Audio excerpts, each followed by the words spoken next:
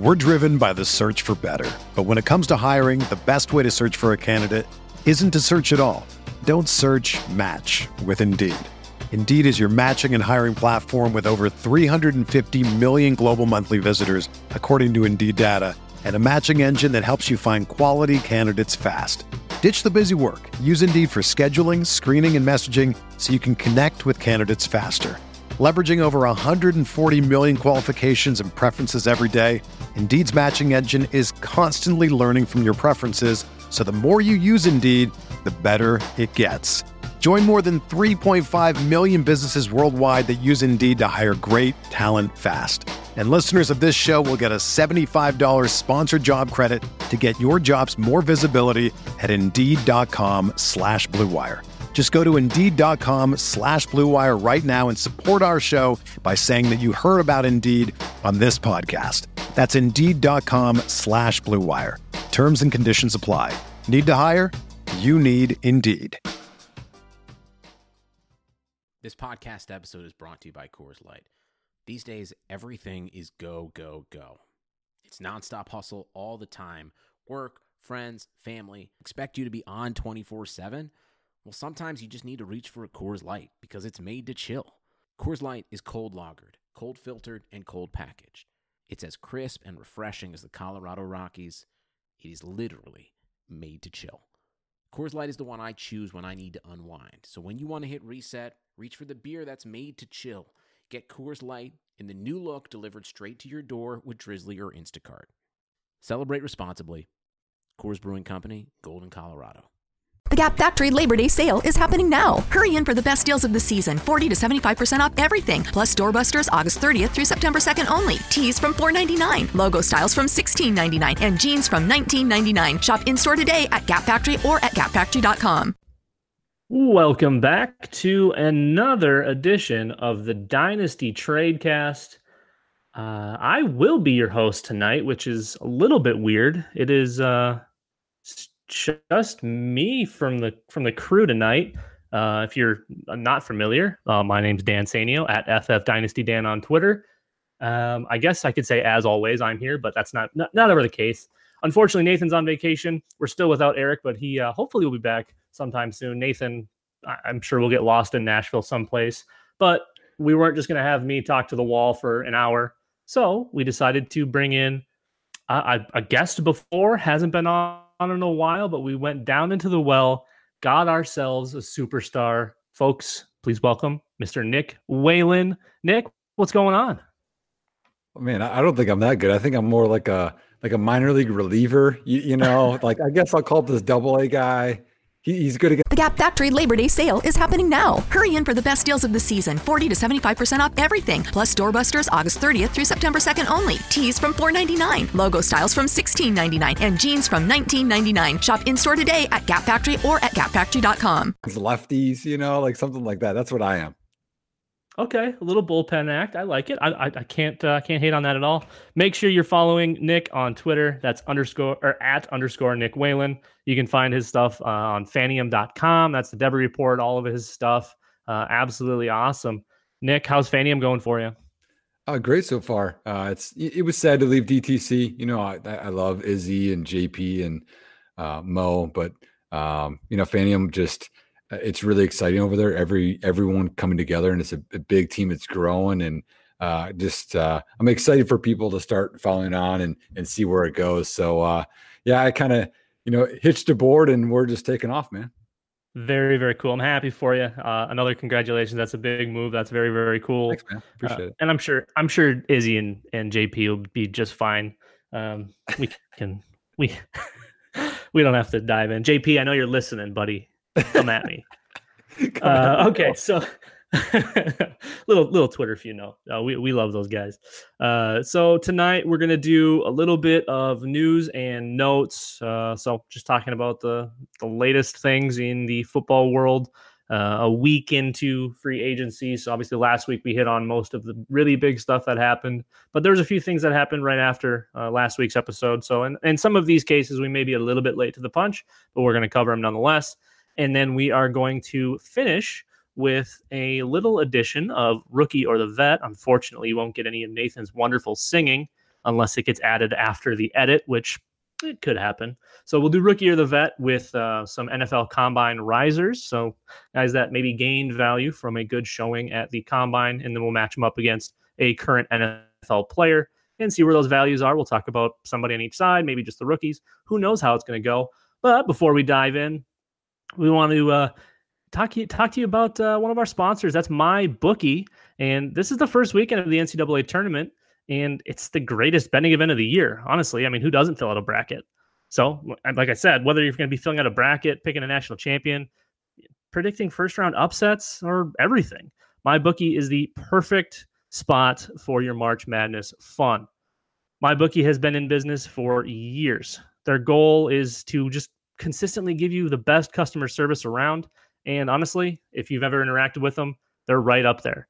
The best part is they pay out fast, like within a day or two. That's kind of unheard of for some of these gambling sites. So definitely want to stick with MyBookie.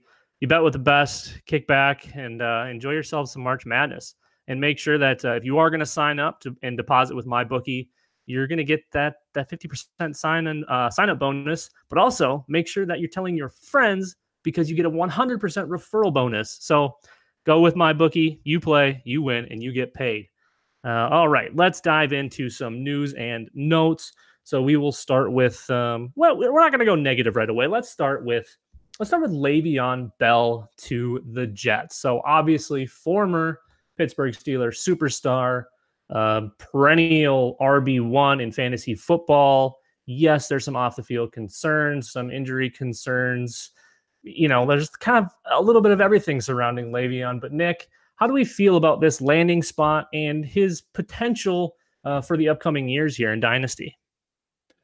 Yeah, it was a big, he was just keeping everybody on the internet, until late night, every night. It was going to happen Friday. Then it happened Friday. I mean, my goodness, Le'Veon Bell, we have lives too. Okay. And you wanted to just us to hear about your news so bad that you took away our time. But, really, if you think about the year off, I know financially is probably bad, but his efficiency went down, Dan. He went down to 4 yards per carry. He was like 4.8, 4.9 for most of his career. And maybe a year out after that 400 plus touch season, which is a big issue, maybe his body rested up. He got more fresh, just, overall. I know there was he ballooned up rumors, but I saw some videos and it looked like he was, slimmed down again, or maybe he was never 260. But, with the Jets, Darnold needs somebody. There's no superstars there. He's going to get tons of carries, tons of receptions there. He's going to be the man. So maybe he won't be as efficient as he was in Pittsburgh. I get that. But with running backs and fantasy football, it's all about touches and catches. He's going to get those. He got paid and they're going to use him. Yeah, it's tough to argue with any of that. And speaking of a ton of touches, we're talking about like 1,500 touches so far in his NFL career, and just shy of 4 total seasons. That's a lot of touches, but he's basically shown that he can do it. And yes, like you said, he was maybe a little bit worn down. The efficiency dropped off just a touch. But yeah, when you have 1,500 touches on your body and in that short of a time frame, you're gonna feel it. You're gonna be exhausted. That's crazy. And I think the one thing that worries me just a little bit is the Adam Gase offense. Now, it could be that maybe it was a Miami thing. Maybe they didn't have the players that, obviously Kenyon Drake and 72-year-old Frank Gore aren't going to be exactly what Le'Veon Bell is. But that offense and that running game never really seemed to catch on. So let's hope that maybe the new scenery gets Gase and Le'Veon Bell on the same wavelengths here, because it would be fun to see Le'Veon kind of get back into that RB1 status. Now, I don't think he'll ever be a top RB1. I don't think, even definitely not value-wise, but I'm not sure that point-wise he's going to get back up there. I still think Gase probably uses another body. Obviously, they paid him. They're going to use him a ton, but I still think that they spell him a little bit here and there with whether it's Elijah McGuire or they draft or Trenton Cannon or one of these guys that they kind of held on to for cheap. And there's always the potential for injury, as we know with Le'Veon, who's technically played 5 seasons, but only has about 4 seasons worth under his belt. So you got anything else on Le'Veon, or should we move on here? No, I'm with you. I mean, I think, and I'd be curious to see what you think here.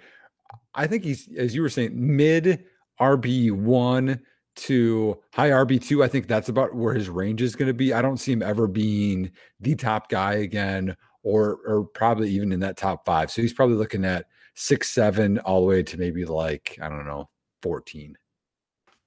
Yeah, I think that that 10 to 12 spot for me is probably going to be that soft spot, probably where he's going to fit in nicely. Now, obviously the potential's there, the ceiling is there because we've seen him do it so many times, but this isn't Pittsburgh. This isn't that offense. Yes, Sam Darnold, still young, still learning, still growing, and Le'Veon should help him, but they haven't really surrounded anybody in that offense with a ton of quality receivers, or that line is mediocre, maybe just above average. So we have building blocks, and I think they start to build a little bit more around Le'Veon. I'm sure they bring in a wide receiver or maybe 2 in this draft class. That's a little bit wide receiver heavy. Yes, they still have Robbie Anderson, and yes, they just brought in Jamison Crowder for that slot spot. Rest in peace, Quincy Enunwa. So I think maybe we see a relatively early pick, maybe not first round, maybe more second round. We see them go after one of these top wide receiver prospects. All right, now we're gonna get a little bit more negative, a little sad. Well, not really sad for us, because if it happened, then he can go directly to hell. But Tyreek Hill got a couple of police reports. Apparently, one of them he was listed on, one of them he wasn't listed on. Sounds like maybe the child within the household broke his arm. That we don't know if it's Tyreek, if it's the significant other, if whatever this is, but this is not a good look for someone with a pretty bad, even though it was just one time, as far as I'm aware, pretty bad history in the domestic area. So what does this do for Tyreek in your eyes? Is this hold and don't panic? Is this get out now? Do we see a big decline regardless of whether this news is correct or not? Yeah, that's a tough one. If anyone's followed my Twitter, I actually recently traded for Tyreek Hill because I saw a buy window. I think honestly, it depends on the value. If you have a good offer, I'd take it, and it eliminates the risk. Kind of like we were just talking about Le'Veon Bell. I mean, Le'Veon Bell has injury risk, but he also has substance abuse risk, and those are the guys I try to avoid. So right now, if you get a good offer for Tyreek and as a player close to him, or a package you think that's close to him, I'd take it. If it's, people are just lowballing offers, I'd hold. So what I had offered up, Dan, is I gave up DK Metcalf, I gave up Deshaun Jackson, and then I gave up Rodney Anderson. And I was like, you know what? The risk, I think, is about equal there. So I'll take the chance that maybe it pans out. I mean, Tyreek's a great talent. We know that. He's young. And that could provide a buy window for you if people are willing to take that risk. He hasn't been, convicted yet. LaShawn McCoy last year, remember all of that stuff going down, and nothing happened. So we don't know if it will or won't happen. But I think that if it makes sense, do the offer. If it doesn't make sense, I just hold. Absolutely. Yeah. And any of that news that lingers like that, like with Shady McCoy, all it's going to do is decrease value. So if you are an owner and you're maybe a little bit more optimistic about the potential outcome of this, I would just hold. This would not be a time to sell. However, if you are worried that this is maybe going the wrong direction and you want to get out, you still need to find something that's in the ballpark of his value. But obviously, you're going to take a hit right now. Now's not the time to be trying to get those overpay first-round asset type deals going like people are looking for with Saquon Barkley, Odell Beckham, and those types of guys. So I think right now, yeah, I think still is a buy window. I think people are still a little bit uneasy, still a little bit on edge. And, that type of deal where, yes, we have proven production with still some risk versus basically all risk and an older asset, which, maybe pads a little bit. You insure it, on the other side by guaranteeing a little tiny bit of production. Obviously not really a startable asset in Deshaun Jackson, but it could end up coming down to like maybe a startable week or two. But you did trade away my wide receiver one and RB1. So we might have to have some words about this one, Nick. Oh, man. I didn't know you were that high on those guys. Oh, yeah. I've been DK since day one, like 4 years ago or so. Maybe. Yeah, it's about 4 years ago. And Rodney's a Sooner, so I can't really pass that up with my connections in Boomertown. So, all right, let's jump into another free agent signing, and this one was kind of interesting because you've got the haters and you've got the truthers. Devin Funchess to the Indianapolis Colts with a glaring wide receiver 2 hole in that offense. Yes, they are tight end friendly. Yes, Andrew Luck throws it 16,000 times every season. T.Y. Hilton maybe isn't the most healthy player year in and year out, but he seems to still play through injury. They bring in Devin Funchess, and still a young guy, still 24, 25, has a little bit of production under his belt with Carolina. Not necessarily a big breakout by any means with Carolina, but he put up some solid numbers, and he's still pretty young after transitioning out of tight end to play wide receiver. So it's very, very possible he's still kind of learning how to play wide receiver. Where do you stand on this one? Do you think, obviously, it's hard to pick a better spot to go other than maybe like Kansas City, but where do we feel, or how are we feeling about Devin Funchess to Indy? I mean, first off, like, wow, how did he get that much money in free agency? That's the first thing I think everyone noticed was, it wasn't like he was coming off of, his 2017 where he had 840 yards and, 8 touchdowns. I mean, last year he had 44 for 549 and 4 touchdowns. So it's very lackluster. And then, even Indianapolis's old boy, Dante Moncrief's out there, Luck's guy, the hype train is out there. And they're like, nah, we'll pay Moncrief, or we'll pay Funchess way more money. But I mean, I think you have to, if you can get a good deal on Funchess, you go for it because the targets are available. Yes, there's Jack Doyle. Yes, there's Eric Ebron. Yes, there's T.Y. Hilton. But, I mean, Nyheim Hines had a bunch of receptions last year. Is that going to happen this year? Mac's not a great pass catching back. We don't know how that offense is going to evolve. And you had talked about T.Y. Hilton's injuries. I mean, Funchess, is he going to be an every week starter for you? No. But if there's an injury that happens, you need a spot starter. He's certainly a guy you want to take a chance on with a quarterback that throws that many touchdowns. This is like that offense, Dan, where it's Drew Brees, Aaron Rodgers, Big Ben, those guys that can really put up a lot of passing yards and points and touchdowns. You just want a piece of that pie. And right now they invested, so he's going to get a piece this year. Absolutely. Yeah, it's tough to argue against just the potential volume. We talk about I always talk about Andrew Luck as, his best version is volume Luck. And when he's out there throwing it, slinging it 60 times a game, it's the best thing ever for every piece of fantasy, which is what we're here for. I mean, yeah, the actual game's a little bit important, but we're here for the fantasy side of it. So yes, based on sheer volume, it's really hard to ignore it. T.Y. Hilton's still going to be the one there. I still believe that Ebron and Doyle are probably going to pull something like 90 targets each, maybe a little bit more. And then kind of in the shadows yet is unfortunate rookie year injury Deion Kane out of Clemson, who I was really high on. I believe you liked him quite a bit as well. So I still think he's got a role in that offense as well. But I think Funchess, Kane, and Hilton can all coexist relatively fluently. I think the big thing is going to come down to how much more they're using those tight ends. Now, do they stick with both? I believe Ebron's only under guaranteed money or guaranteed contract without any real cap issues for one more season. And Doyle's contract, I'm not sure. I know he signed another one a couple of years back and then missed most of last year. So I think this one's a little bit messy, but they've got the investment in Funchess. But Kane's there, man. What do we think? Do we think he's still going to compete for those targets? And I'm with you. Deion Kane was that guy that after the combine, it wasn't as, quote unquote, sexy for people.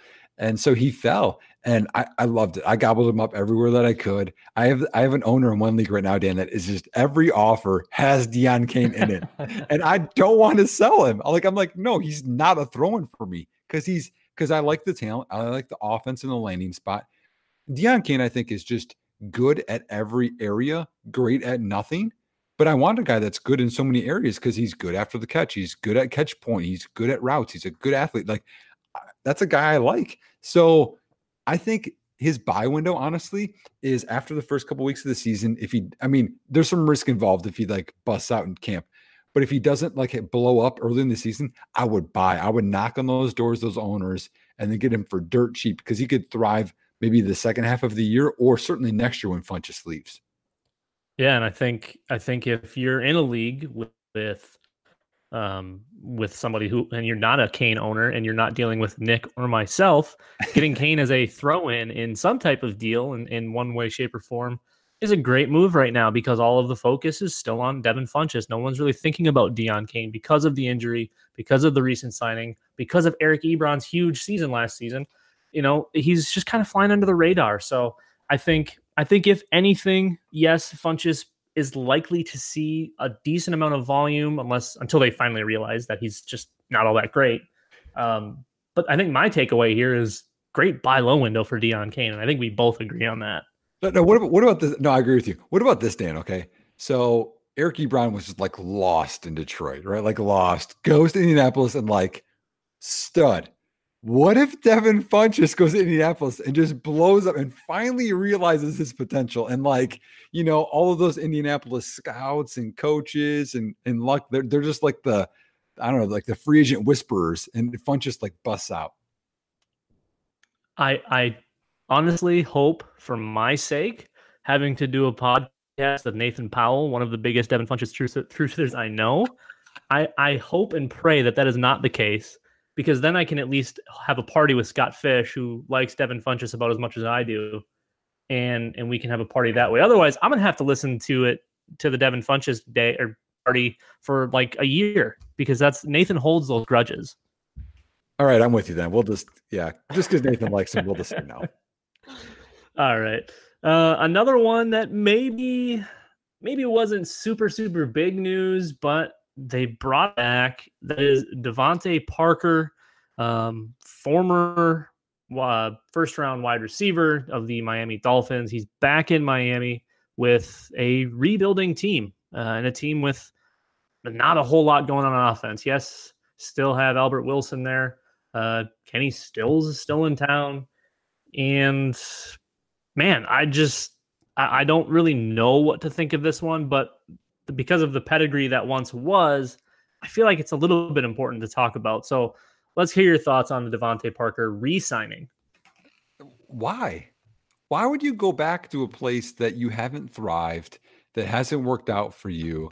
I understand, regime change and, Fitzmagic is there now. If he wears Deshaun Jackson's jacket before every game, then I would be hyped with you. All right, let's go. Let's go. Get the gold chain and glasses out. Yeah, it's awesome. But why would you? Change of scenery, I know there's new coaches, but change of ownership. Something different's got to change, Parker. Why did you go back to a place that you didn't thrive? It just doesn't make a whole lot of sense for me. And after he signed, I think I'm done, Dan. I'm out on Parker. All right. Now hear me out here. So I've been out on Parker since probably forever. I think he just didn't work well with Adam Gase. Now, I believe he stayed in Miami because of A, the coaching change, and B, because have you ever been to Miami? It's beautiful down there. Plus, you can basically do whatever you want. It's like a different country. So I think he's still a decent football player. I don't think he'll ever be what everyone thought he once was going to be. But I still think there's some potential there. And now with Fitzpatrick, maybe we just get a whole bunch of hospital balls and he catches half of his targets, catches like 16 touchdowns, and it's just a crazy year. I mean, it's possible. I mean, sure it is, but you know what? If I'm going to bet on a Miami wide receiver, it's not Parker. And I'm curious who you're going to say, but for me, it's not Albert Wilson either, because you know what? I'm people that don't know, I'm a diehard Bears fan. I watched that game with Albert Wilson having those huge long receptions, and Chicago lost because, okay, Parkey missed another field goal. Okay. But it was bad tackling. The guy I'm chasing is Kenny Stills. Why doesn't Kenny Stills get respect? If anybody's going to produce in that offense, it's going to be him. That's the guy I'm chasing. Just perennially, I almost got that word out, undervalued. Unbelievable. How does no one ever talk about Kenny Stills? He's easily the most gifted wide receiver there. He's fast. He's a great route runner, and he can catch. That's the most important part. He catches everything. And now they're going from a wide receiver throwing it to a wide receiver to, Fitzpatrick's been on about 72 actually different football teams, but he's a decent quarterback all said and done. He can get it out there, and he's great for fantasy purposes, and he likes the long ball. We saw what happened with Deshaun Jackson last year. What do you think Kenny Stills is going to do? Basically the same thing. And they're going to be losing just about every single game, so they're probably going to be having a lot of snaps and a lot of pass attempts. You can't really go wrong. Maybe you can ensure that Stills with a little bit of Albert Wilson, or maybe a little bit of Devontae Parker, but because of the price tag, it's really hard to beat Kenny Stills. Okay, let's jump into another one. He was mentioned just a little bit earlier when we were talking about Funchess, but that is Dante Moncrief to the Pittsburgh Steelers, a once kind of fantasy Twitter darling. Everyone seemed to be on the Moncrief train. I think it had a little bit to do with those combine numbers and a little tiny bit of draft pedigree. What are we doing with Dante Moncrief, the tight end that Indianapolis wanted him to be, but he didn't want to play tight end for them, even though they treated him like one? Let me ask you this question real quick, Dan, okay? He's been in the league for 5 years. That's insane to me. How old is Dante Moncrief? I'm going to say 26. He's still 25. How about that? He turns 26. How? To be fair, he turns 26, I think, in August 6th. But, I mean... he's on that Juju program is what he's on. Yeah. Yeah, well, I mean, Funchess is too. Funchess is really young for his draft class. And so, I mean, okay, Moncrief's got some things that are issues, just like Parker. He gets hurt a lot, okay? He's not available a lot. I get that. Good athlete. Is he a good hands catcher? No. But he'll body catch, and he could make some big plays. I mean, think of last year, right? I mean, Jacksonville. I mean, who knows who's catching passes there? Like everyone, like, oh, I like Westbrook, or hey, I like Keelan Cole. Like no one has any idea what's going on in Jacksonville. Okay, he comes out of there with 668 yards, which isn't bad. But now he goes to the place you want to go to, just like we talked about with Luck and Breeze and Rodgers. Now he's with Big Ben. So Antonio Brown's gone, so he's getting all those numbers, right? Okay, I'm totally kidding. Okay, he's not getting all those numbers, but I mean, James Washington is like the darling. He didn't do a whole lot last year. So now there's at least hope there. And Juju really thrives, Dan, in the slot, in my opinion.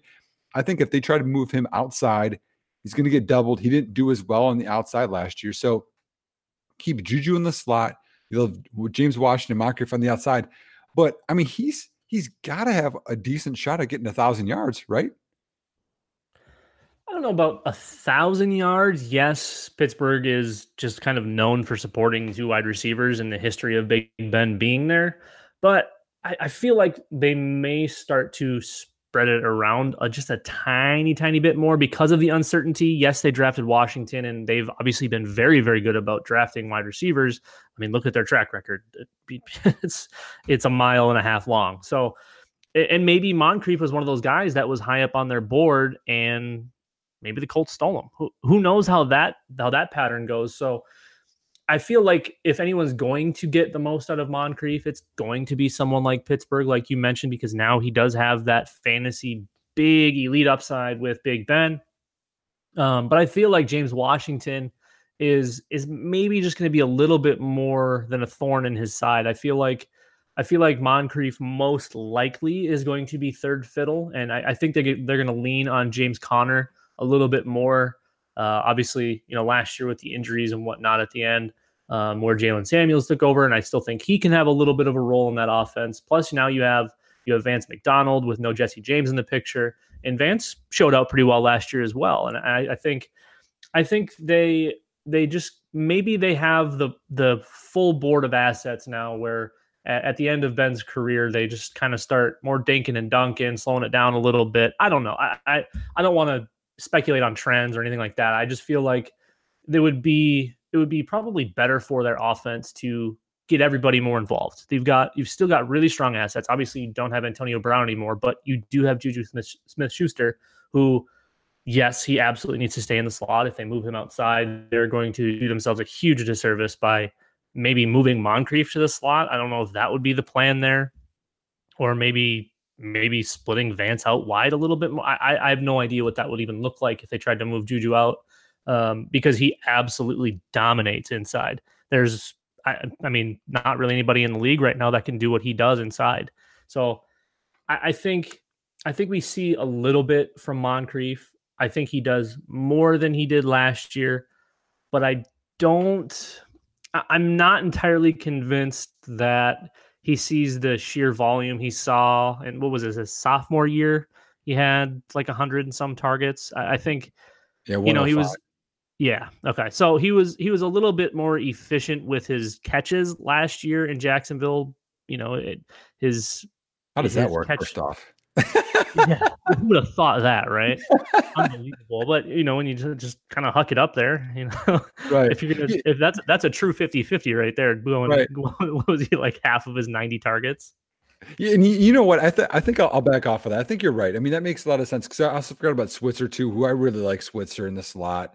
Maybe it's 850, 800 yards, somewhere in there. But I think that he could be a decent guy that's like that spot starter. He's dirt cheap right now. People don't care about him.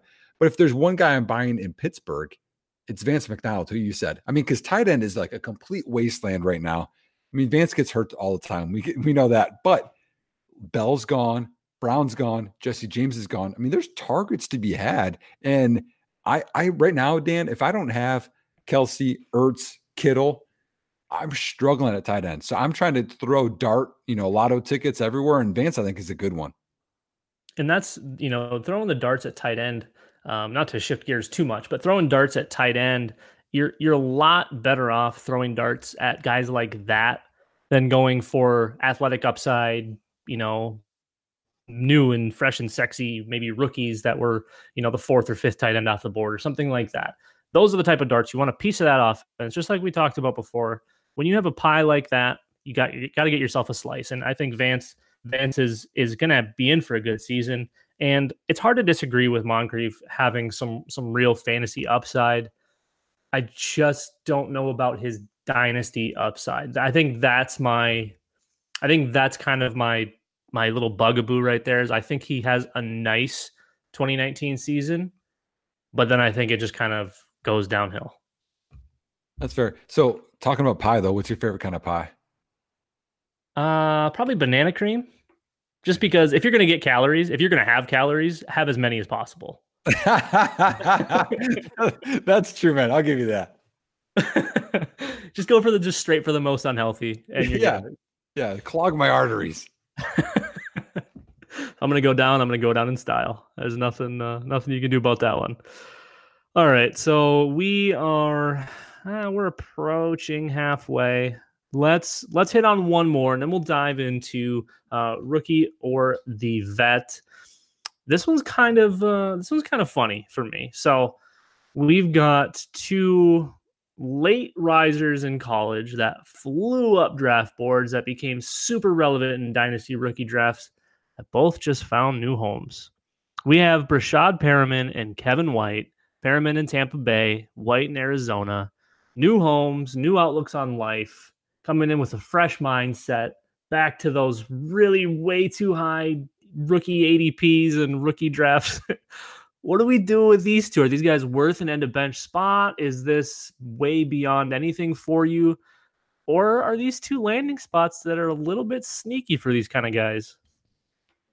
Oh, I mean, one of those hits home because I mean, as a Bears fan, I didn't invest a lot in Kevin White in Dynasty, but I invest a lot of time like researching him, and he's a hardworking guy. And I mean, you just feel bad injuries, and Perriman was hurt a lot too, and his receding hairline was terrible. But you hope for guys, But last year, Perriman gave me a little bit of hope. So if there's between those two, I think there's more opportunity for White in that Cardinals offense. But Perriman showed hope in Cleveland when nobody gave him hope. And he re-signed there. And after the OBJ trade, he said, hey, listen, I want out of this. And they were like, okay. They granted it to him. Goes to Tampa. And here's the thing with Tampa, Dan. Everyone wants to go to Chris Godwin and OJ Howard, and they're going to get all the extra targets that are gone.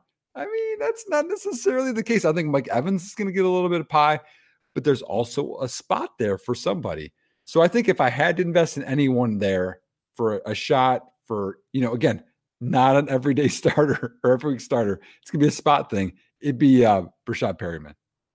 Is it in your opinion, is it in the realm of possibilities that we see a Tampa Bay Deshaun Jackson type season from Perriman? Is that in the list of potential outcomes, do you think? I mean, I know that there's always a chance, but I'm still going to say 0%. Yeah, I'm right around 0 as well. I think maybe just a slight little tick on there that, you can barely see when looking at it. But yeah, I mean, these guys in when they were drafted, I was like, why are people drafting these guys? And why are they drafting them so highly? And now I'm like, maybe worth an end of bench spot on a team that maybe has 30 roster spots or whatever it is. Definitely worth the spot there if you can just kind of stash and hang for hope. Maybe they have one big game and one of those truthers comes out of the woods and wants one back.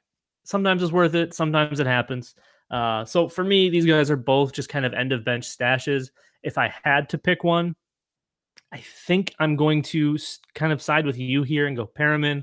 I think he showed out just a little tiny bit in Cleveland last year. Once Baker kind of started to get the feel of things and that offense started to roll a little bit more, we saw Perriman get a little more involved, even on occasion a little more involved than Antonio Callaway did, which was a little bit surprising. We saw Perriman thrive in some of those deeper routes and in big plays, big splash plays, which was fun. That's what he was supposed to be. And all of a sudden we see it a little bit. So I think if either of these guys is going to have any amount of success, it's going to be Brashad Perriman. And honestly, it'd be really cool to see, because going from absolute just a peak of during rookie draft season when it was his time to the absolute bottom of the valley when his Ravens career kind of took a turn, and now he's kind of on a little bit of more of an uptick. So we'll see how that one goes. All right, before we get into rookie or the vet, I'd like to tell everybody about our good friends over at the FFPC. So, yes, it is the off season for some of you, but if you're here for Dynasty, so it's not really the off season for you. But for the generic fantasy football fan, it is the off season. And our listeners, like I just mentioned, aren't off season because they're over playing at the FFPC. If you're a diehard who's ready to draft now, the FFPC best ball leagues are already open for the 2019 season. Obviously, they've been open for a little while, but drafts are forming daily, and they start at just $35. So obviously, you guys are fans of the Dynasty format. Well, guess what? They have those too. They have become the go-to destination for serious Dynasty players. They now have almost 300 active Dynasty leagues, and I think they actually just surpassed 300. They start at just 77 and even have a $5,000 entry fee league. And Nick, if you want to spot me for that one, we'll definitely dive in. I appreciate that. But the best part is of all of this, not a single league in their Dynasty portion has folded in 9 years. That's insane. We see leagues fold all the time. They haven't had one fold in 9 years. There are some limited orphan teams available as well for purchase, so go check that out. Make sure you go to myffpc.com. That's myffpc.com, the home of season-long high-stakes fantasy football. All right, now that we've got the ads out of the way, like I said before, we aren't going to have Nathan's beautiful singing. I'm not even going to attempt it because I don't think I can hit that note. But it is time for Rookie or the Vet Combine Risers Edition. So we're going to go position by position. Each of these rookies have a corresponding vet that in ADP is very close, if not in a lock tie with them. So we are going to start at quarterback, and we are going to look at combine riser. And I think he was a riser only because people found out that he wasn't 3.5 feet tall. And that's Kyler Murray. Kyler Murray out of Oklahoma. Big uptick in his value when we got to see that he was Russell Wilson size. Who would have thought? He still looks like he's about 4 feet tall when he's standing next to anybody else.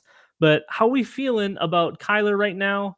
And once we get through the Kyler portion, we need to talk about the vet he's closest related to, and that's Sam Darnold. So at the end, we'll pick one or the other. But let's hear about Kyler Murray for a little bit here. So I over at Fanium, if people want to check it out, all my quarterback rankings are there. It's all free.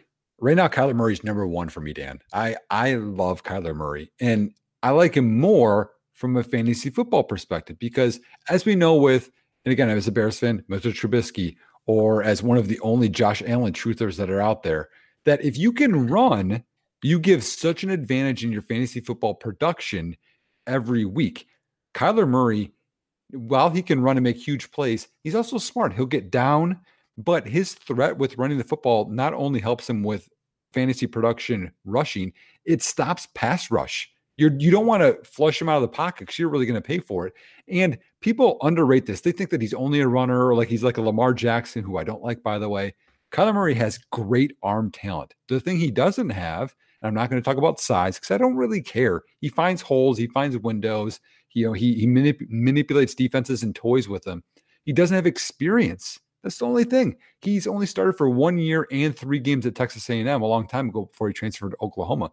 So if he gets more time, Dan, I think that he's going to settle down a lot more. He's kind of exactly what you want for a fantasy quarterback. And also that he loves to take chances. He likes to win games. He likes to make the big throws. He's not Dwayne Haskins where he's like, check down, Alex Smith City. He likes to make big time throws. And so if you have those weapons, he really can put up some big fantasy points. So, and this is Dynasty. This is about fantasy. You want guys that can produce. Kyler Murray really can produce. I like it. How do you feel in a 1-to-1, gun to the head, Kyler Murray or Sam Darnold today? Oh, Kyler Murray. And it's hands down. Sam Darnold was my QB4 last year. So, I was a little bit more down on him. And he improved, I think, at the end of last year. He got better, a little more consistent. But he doesn't have the same upside because he can't run. I don't think he has the same arm talent. I like that Darnold can throw from multiple platforms off his back foot and be accurate. That's fun, but he doesn't have the same talent that Murray does. Now, if Murray plays baseball over football, that's the other conversation. You hope he sticks to football now. But I would go with Murray. Who would you go with? I'm fully on board with Murray as well. It was kind of a nice surprise. I think people had that expectation that he was going to kind of be the next big thing, but hey, he's going to go play baseball because he'd already committed to go play baseball. And now we get to see, kind of all of this come to fruition with him choosing football. It seems like he's fully on board. Now, we don't know until draft day comes and maybe he pulls the Eli, hey, I'm not going to play there. Or what, it's one of those types of things could happen. We never know. I don't know about his personality from that perspective. I don't want to speculate on that type of stuff. But from a fantasy perspective, I don't think I can say it any better than you said it. The upside and the amount of fantasy points for potential right there, it's unbelievable because of his legs, because of his ability as in the pocket quarterback. And now, yes, maybe because he's a little bit shorter than a lot of quarterbacks, you have to roll him out a little bit more. That doesn't make him necessarily an all running quarterback. Does it help that he's a very good scrambling quarterback? Absolutely, it helps because, like you mentioned, there's a lot of fantasy points involved with basically having free running back, a small sliver of a running back attached to your quarterback every single week. Congratulations. You win because you drafted a running quarterback. You absolutely need these guys. I think they still go undervalued. Yes, they may take a few more hits here and there because they're getting down the field, but that's not always true. Some of these pocket passers are getting sacked at just insane rates. You look at guys, way throwback. You could look at like David Carr. Yes, he didn't have the greatest protection, but my God, he got hit so many times, just constantly. And looking at some of these pocket guys, they're able to get away from those, those pass rushers a little bit easier, or even if you can just get one more step out of the way, so you're getting shoved instead of full hit. That's important, especially at a guy his size. You need to be able to move around, be mobile. And like you said, I'm not worried about his size. I just, there's always that aspect of it that kind of sticks in the back of your mind. Like, all right, he's a little bit small. Maybe don't get hit a bunch. maybe don't go sliding head first anywhere. Maybe don't lower your shoulder and try to run through anybody. Because we've seen that with some of these running quarterbacks. And while it's fun from our perspective to see, wow, that guy's really into it. He's a gamer. He lowered his shoulder and tried to run through that guy. It's like, whoa. No, don't do that. Don't do that. So, yeah, I'm fully on board with Kyler here. He's definitely my quarterback one in this class as well. And like you said, I think Darnold has definitely got a little uptick from last year, and we'll see how they continue to build that offense around him, and obviously Le'Veon Bell now. So we'll see if he catches up a little bit, but I'm definitely on board with Kyler Murray. Let's slide over to running back. And both of these guys, for me, are pretty consistently kind of under the radar. And we'll start with the rookie here, who I'm surprised didn't get more coverage at how great his combine performance was, considering the lack of RB upside in this class. And that's Justice Hill out of Oklahoma State. His ADP twin, or while we're choosing here, is as low as Ito Smith right now. And while it's low, I also like Ito Smith. I think there's some real upside there in Atlanta. So, Nick, walk us through a little bit of Justice Hill. How are we feeling about his future and his potential uprising here?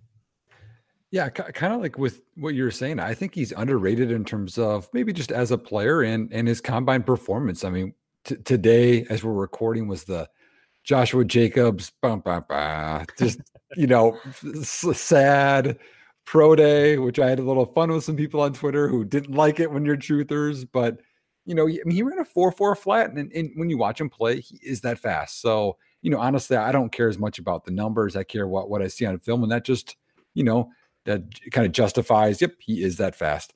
But all of his other numbers were pretty good too. I think the thing I don't like with his game is I think he can be a committee guy, but he doesn't cut well and avoid as well as I want him to. And so, that takes him away from, the next Chris Johnson and whatever else, and turns him into more of just that committee guy that can do some spot things and maybe a spot season here or there. But I don't think that long-term is there, because whether people want to admit it or not, or I guess I shouldn't say that, something that I've grown in my scouting, Dan, is that I really value guys that can avoid defenders and avoid big hits, because I think that's really important, because you can't outrun everyone in the NFL, but you can make people miss and make defenders take poor angles, things like that. And that's what I do think someone like Ito Smith does. Ito Smith is just amazing at make people miss. Small school last year, but he flashed at Atlanta. And if I had to make a choice between the two, I probably would go with Ito Smith. And I think because, one, I do like him. I like both guys, but I like his landing spot. And part of that is I don't trust Devontae Freeman to stay healthy for a full season. So with Tevin Coleman gone and Freeman maybe getting injured, man, he can catch the ball, make people miss. That's a great backfield to have a big pie from. He'll have more of a pie this year, because Tevin Coleman's gone. But now Freeman gets hurt. Man, what could really happen there? So, that'd be another 3 years in that offense. That's kind of got me excited. Yeah, I think the questions about Devonta Freeman staying healthy, the concussions, etc., and like you said, Tevin Coleman moving on, I think that's a huge window for Ito Smith to pick up a good amount of work in an offense that can support at least one running back. It's shown to be able to hold up two. So I think Ito would also be my choice here, but that doesn't mean that I dislike Justice Hill. I think both of these guys are just a little bit too low right now. Pretty much across the board. I think Justice, like you mentioned, can be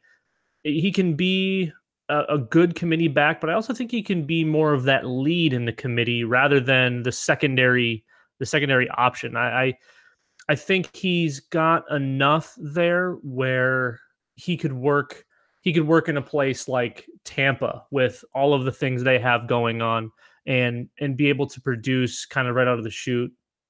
Maybe Ronald Jones hits, and you have that 1-2 punch, a little bit of speed involved there. Or maybe you look to put him with someone a little more shifty. Somewhere where he would have fit in nice, in my opinion, was like San Francisco. But now with Devin going there, I feel like that's obviously a no-no. But I feel like he would have kind of mixed really nicely with Breida and McKinnon. So I don't know. It's a waiting game. Knowing where Ito is, I think Atlanta makes this decision pretty easy. But we'll see where Justice goes. Maybe Justice gives himself a nice spot, and we reconsider here in about a month. So I think I'm with you with Ito there. This one's going to be interesting. This one is at the wide receiver position. I don't think we can argue who gained the most value during the combine with DK Metcalf. Maybe you could put Akeem Butler in that conversation because it became to the point where there was a lot of people that didn't even know who Akeem Butler was. And because of the combine, we learned about him. So this is DK Metcalf as your rookie, and your vet is DJ Moore. So this one for me is difficult. These are two players I like quite a bit. I was relatively high on DJ Moore in comparison to the masses last year, and DK I've been on since his name came across the board at 247. His combine was insane. Yes, he probably should have avoided those agility drills, but the 40 time, the size, the jumps, all of that stuff pointed to just an incredible athlete. And maybe he's just an incredible athlete. I think he's a little bit more, though. Where are you at with DK at this point? Yeah, well, I mean, I think you people really need to know about his story a little bit more. I mean, he was my second ranked wide receiver coming out of high school, so I've been high on him. His first 2 college games, he caught a touchdown each game, and then he got hurt. And then he comes back, decent, not great sophomore year, and then pretty good junior year, then gets hurt again. And you got to look at the quarterbacks at Ole Miss. They were bad. Oh, they were bad. Go watch film. And I'm not saying highlights. Go watch film. And you see those guys running around. They can't chuck the ball deep. The reason A.J. Brown got so many catches, who I'm a big A.J. Brown fan, by the way, is they just throw short passes because they don't have the arm and they're scrambling around. So I think that the numbers, the stats people don't really get the true picture of what's going on at Ole Miss. But are there flaws to DK's game? Sure there are. He's not a finished product. There are some things that he does really, really well. Really, really good athlete. I don't know that he on the field. I see a 4.33. I see a good athlete. But it's nice to see that those testing numbers. I wish he would play a little bit more physical, Dan.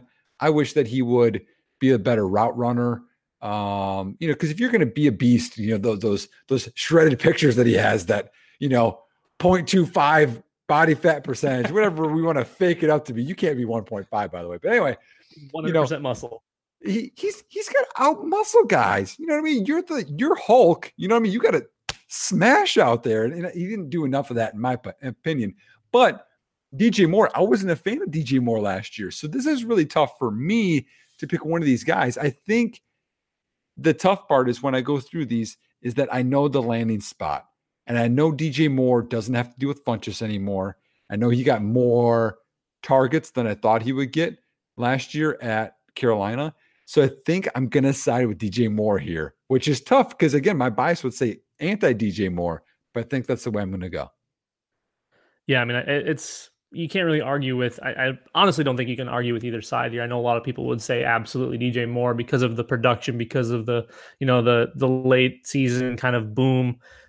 We saw him truly break out, and that was really cool to see. And I think it's sky's the limit for DJ Moore. But looking at the other side here with DK Metcalf, this is a guy who, honestly, he's got the most potential of any player since, Calvin Johnson, honestly. We knew what Julio was when Julio came out.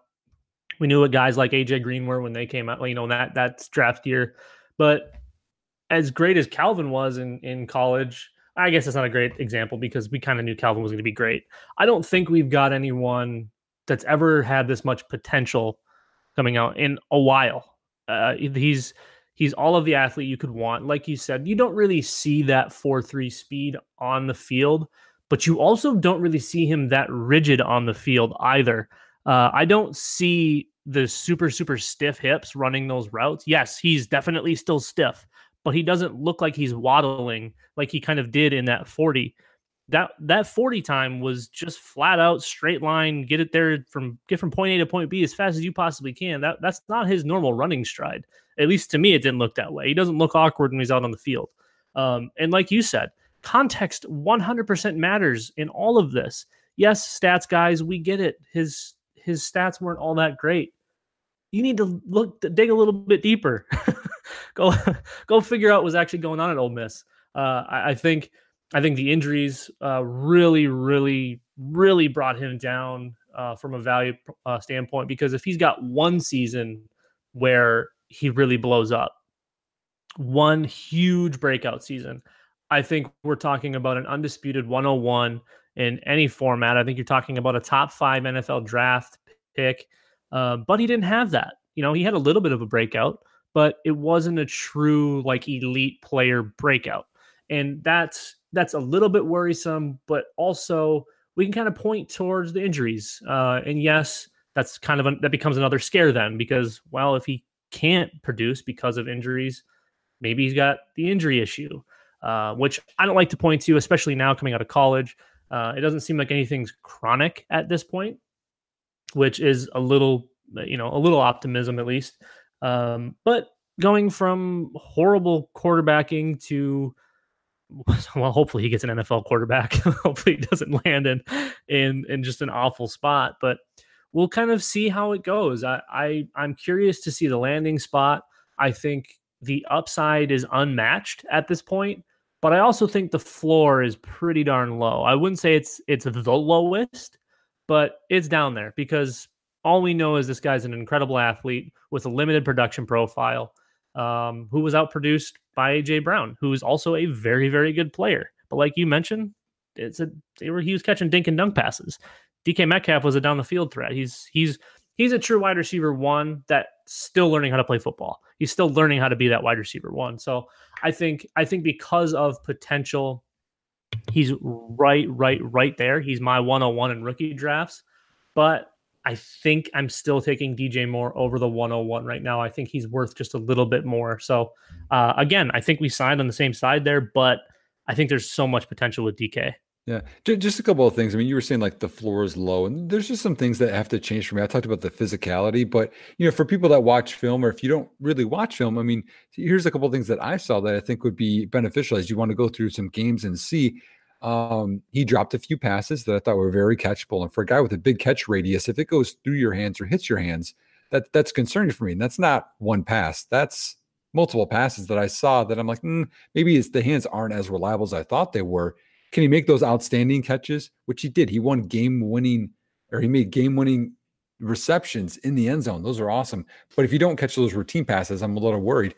But the other thing is that he hesitates. So sure, he catches the deep passes, and the thing off of the deep pass is that hitch route or that comeback route. So the corner's bailing because you got that 4.3 speed, and you catch this short pass.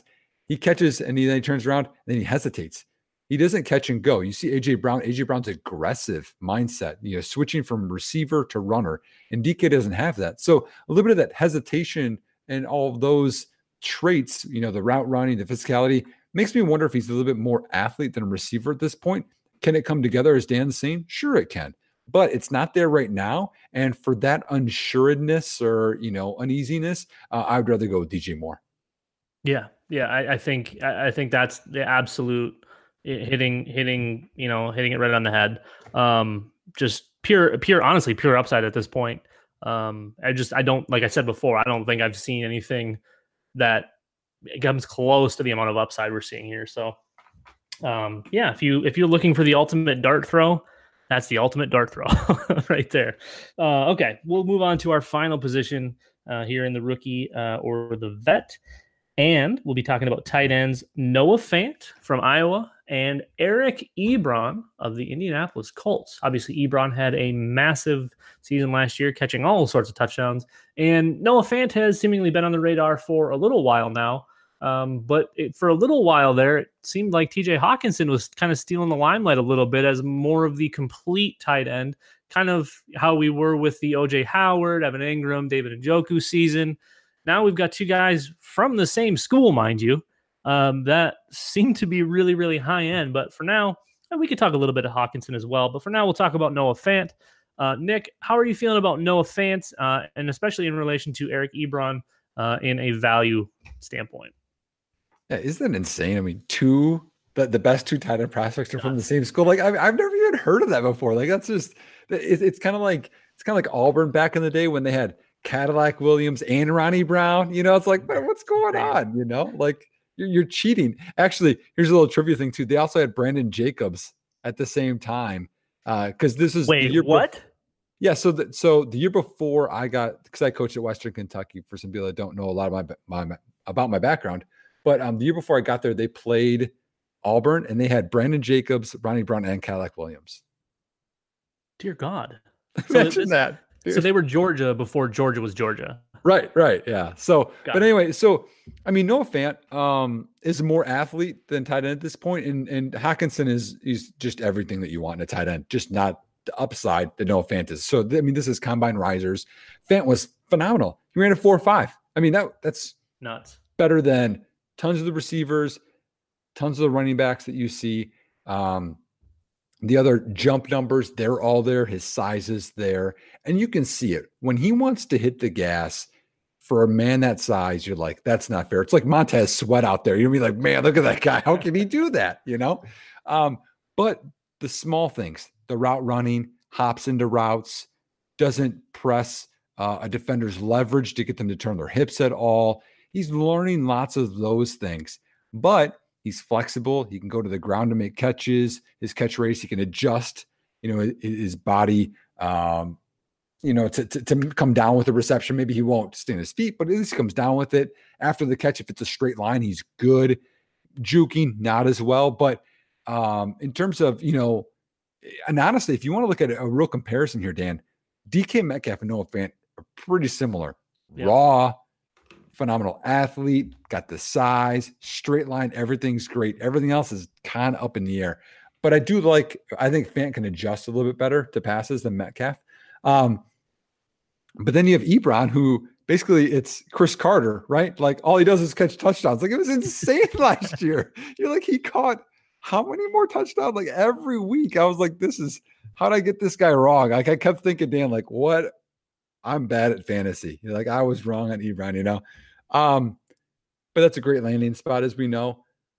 I actually have Hawkinson as my tight end one, but I think in this one, this is a dynasty conversation. In dynasty, moving forward, I would rather have Noah Fant than Ebron because I think Ebron was in a great situation. Doyle was hurt. They know the wide receiver 2. Mack and those backs were all young. I think that this year he's not going to get all those touchdowns. He's not going to get the touchdown rate is not going to happen again. Okay. It's just not. I'm going to bet right now, not happening. Okay.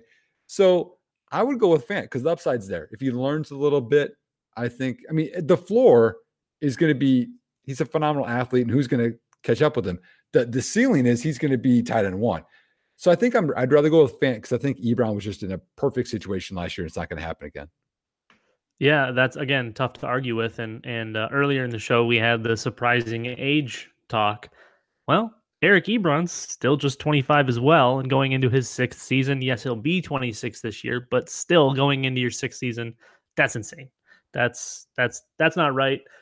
We've seen all sorts of these, if you're ever on Twitter and you follow the team Ebron folks, TJ Calkins and Pat Thorman, I believe. Or maybe it's Rich Rebar. I always forget. I always get those guys all mixed up. But they're all Team Ebron.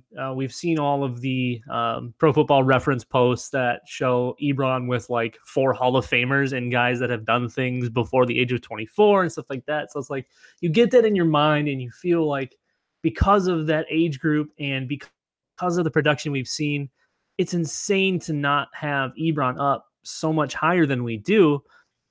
But Detroit held him down for 5 years. I mean, he was bad in Detroit. Yes, we saw sparks. He still produced, but that team, man. They just dragged him down. And then last year, we finally got to see what he really could do. Yes, like you said, optimal situation. The normal tight end that was going to be there, Jack Doyle, who had produced really, really nicely in previous season or two, was out. And pretty much all you had to fight with was T.Y. Hilton. And when Andrew Luck's back there, like we said earlier in the show, slinging it 60 times a game, someone's got to catch him. And thankfully, it was Ebron a lot of the time, and only 13 touchdowns later. Yes, I'm fully on board with the touchdowns dropping. I think there's only something like 9 tight ends ever. Maybe it's more than that, but I think I've looked it up at some point. Tight ends ever that have had 2 double-digit touchdown seasons ever. So, and like 3 of them have like 10. It was like Antonio Gates and Tony Gonzalez and guys like that. So again, we're talking about elite company when even considering another double-digit touchdown season. But I don't think it gets back. I still think it's an optimal situation for one more year. Maybe he's going to start looking for a new contract, maybe wanting more money. And maybe Indy has to move on because of that. Because after next season, they can cut him without any hurt to them. They have an out. So going over to Noah Fant, like you said, this is tight end DK Metcalf. This guy is insane. He's got all of that. And I think he's got a higher floor. I think if tight end was a premium position, he would be in consideration for a 101 because of his potential. Unfortunately, tight end isn't a premium position, and it's an actual dumpster fire. So we have to devalue a little bit in that standpoint. But thankfully, we're going tight end versus tight end here. So yeah, Noah Fant, ultimate athlete, like Nick said. I really can't argue with any of the things you said about him because they are all very, very accurate. I think I have them 1A, 1B between Fant and Hawkinson. I think obviously Hawkinson is the complete player. This is like I said before, this is just like a couple years ago with OJ Howard and David Njoku and Evan Ingram. I see a lot of OJ Howard and TJ Hawkinson, and then I see more of the project explosive athlete Fant because that's the obvious comparison. But he seems like next level of those guys. I feel like we have a potentially elite tight end here with, again, just like DK, all of the upside in the universe. We need to see a solid landing spot. We need to see some of that floor, some of those issues come up a little bit. And I think we see that ceiling at some point because he is a pretty darn incredible athlete. I see a slight amount of Jordan Reed there. Maybe like an athletic Jordan Reed, which is pretty crazy because Jordan Reed's pretty athletic.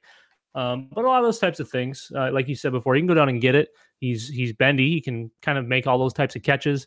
Route running we can learn route running. That's not an end all be all right there. That's something you can absolutely learn as you move forward. So I think because of the tight end position and the points I'd rather have than wait for, I think I'm going Ebron, but a lot like Hawkinson, it might be like a 1A, 1B thing where these guys are truthfully very neck and neck, and it could end up that Fant gets a premium landing spot, and then we switch, and now it becomes Fant over Ebron, and then for future, obviously it's going to be Fant way over Ebron, even though they're only a few years separated because Ebron is still so young and has that big production profile. I think that's his biggest benefactor is that production profile to go on with his age, but yeah, I think we're in for a treat with Fant. Okay, so now that you all have listened to Nick and I babble for almost an hour now, which is pretty darn good for us. No third wheel to keep us down. We just keep on rolling. We get the lovely breakdowns on each player from Nick, and then you just listen to me mumble. I mean, how do you beat that? You really come on, man. Can. Give her some more credit than that. No, I would never. People know what to expect when they come here, Nick. Like we talked about pre-show, they come here to be entertained. They don't come here to win their dynasty. Well, maybe they win a little bit of dynasty leagues, but not all of them. Definitely not all of them. So, Nick, again, I want to say thank you for coming on. This one was a little bit last second. You came through clutch and killed it. Oh, thanks, man. I mean, as I said pre-show, I mean, it's been a long time since I've talked with you. I mean, we've met, and I just kind of wanted to hang out with you. And I guess we recorded a podcast in the meantime. Hopefully, someone finds something useful out of this. Oh, I'm sure they will. You were here, so something has to be useful. Oh, come on, man. And again, like we talked about, make sure you go check out all of Nick's stuff at fanium.com. That includes the Devy Report, which if you haven't picked up the Devy Report yet, yeah, maybe your Devy Report's passed, but you need to know about those future classes, you clowns. Go get out there and pick that thing up. Dig through it. What the heck? And also on Twitter, because Nick, like me, is on Twitter quite often, posting just goodness, just gold all the time. I mean, come on.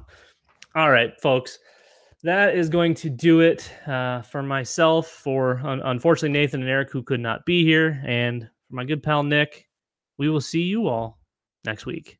The Gap Factory Labor Day sale is happening now. Hurry in for the best deals of the season, 40 to 75% off everything, plus doorbusters August 30th through September 2nd only. Tees from $4.99, logo styles from $16.99, and jeans from $19.99. Shop in-store today at Gap Factory or at gapfactory.com.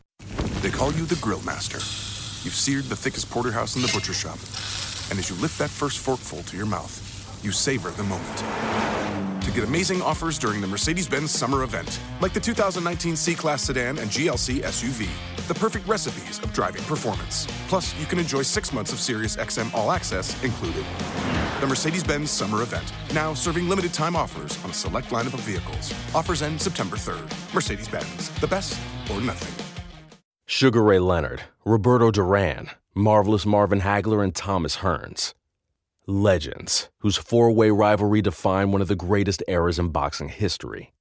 Relive their decade of dominance in the new Showtime sports documentary, The Kings, a 4-part series premiering Sunday, June 6th, only on Showtime. Spring is in the air at Littleton Coin Company, and we want to help you brighten your collection. Visit us at littletoncoin.com all month long to enjoy 15% off your purchase. With a wide selection of coins, paper money, supplies, and more, Littleton Coin Company has something for every collector's taste. Use promo code SPRING at littletoncoin.com for 15% off your purchase all month long. Restrictions apply. Littleton Coin Company. Serving collectors since 1945.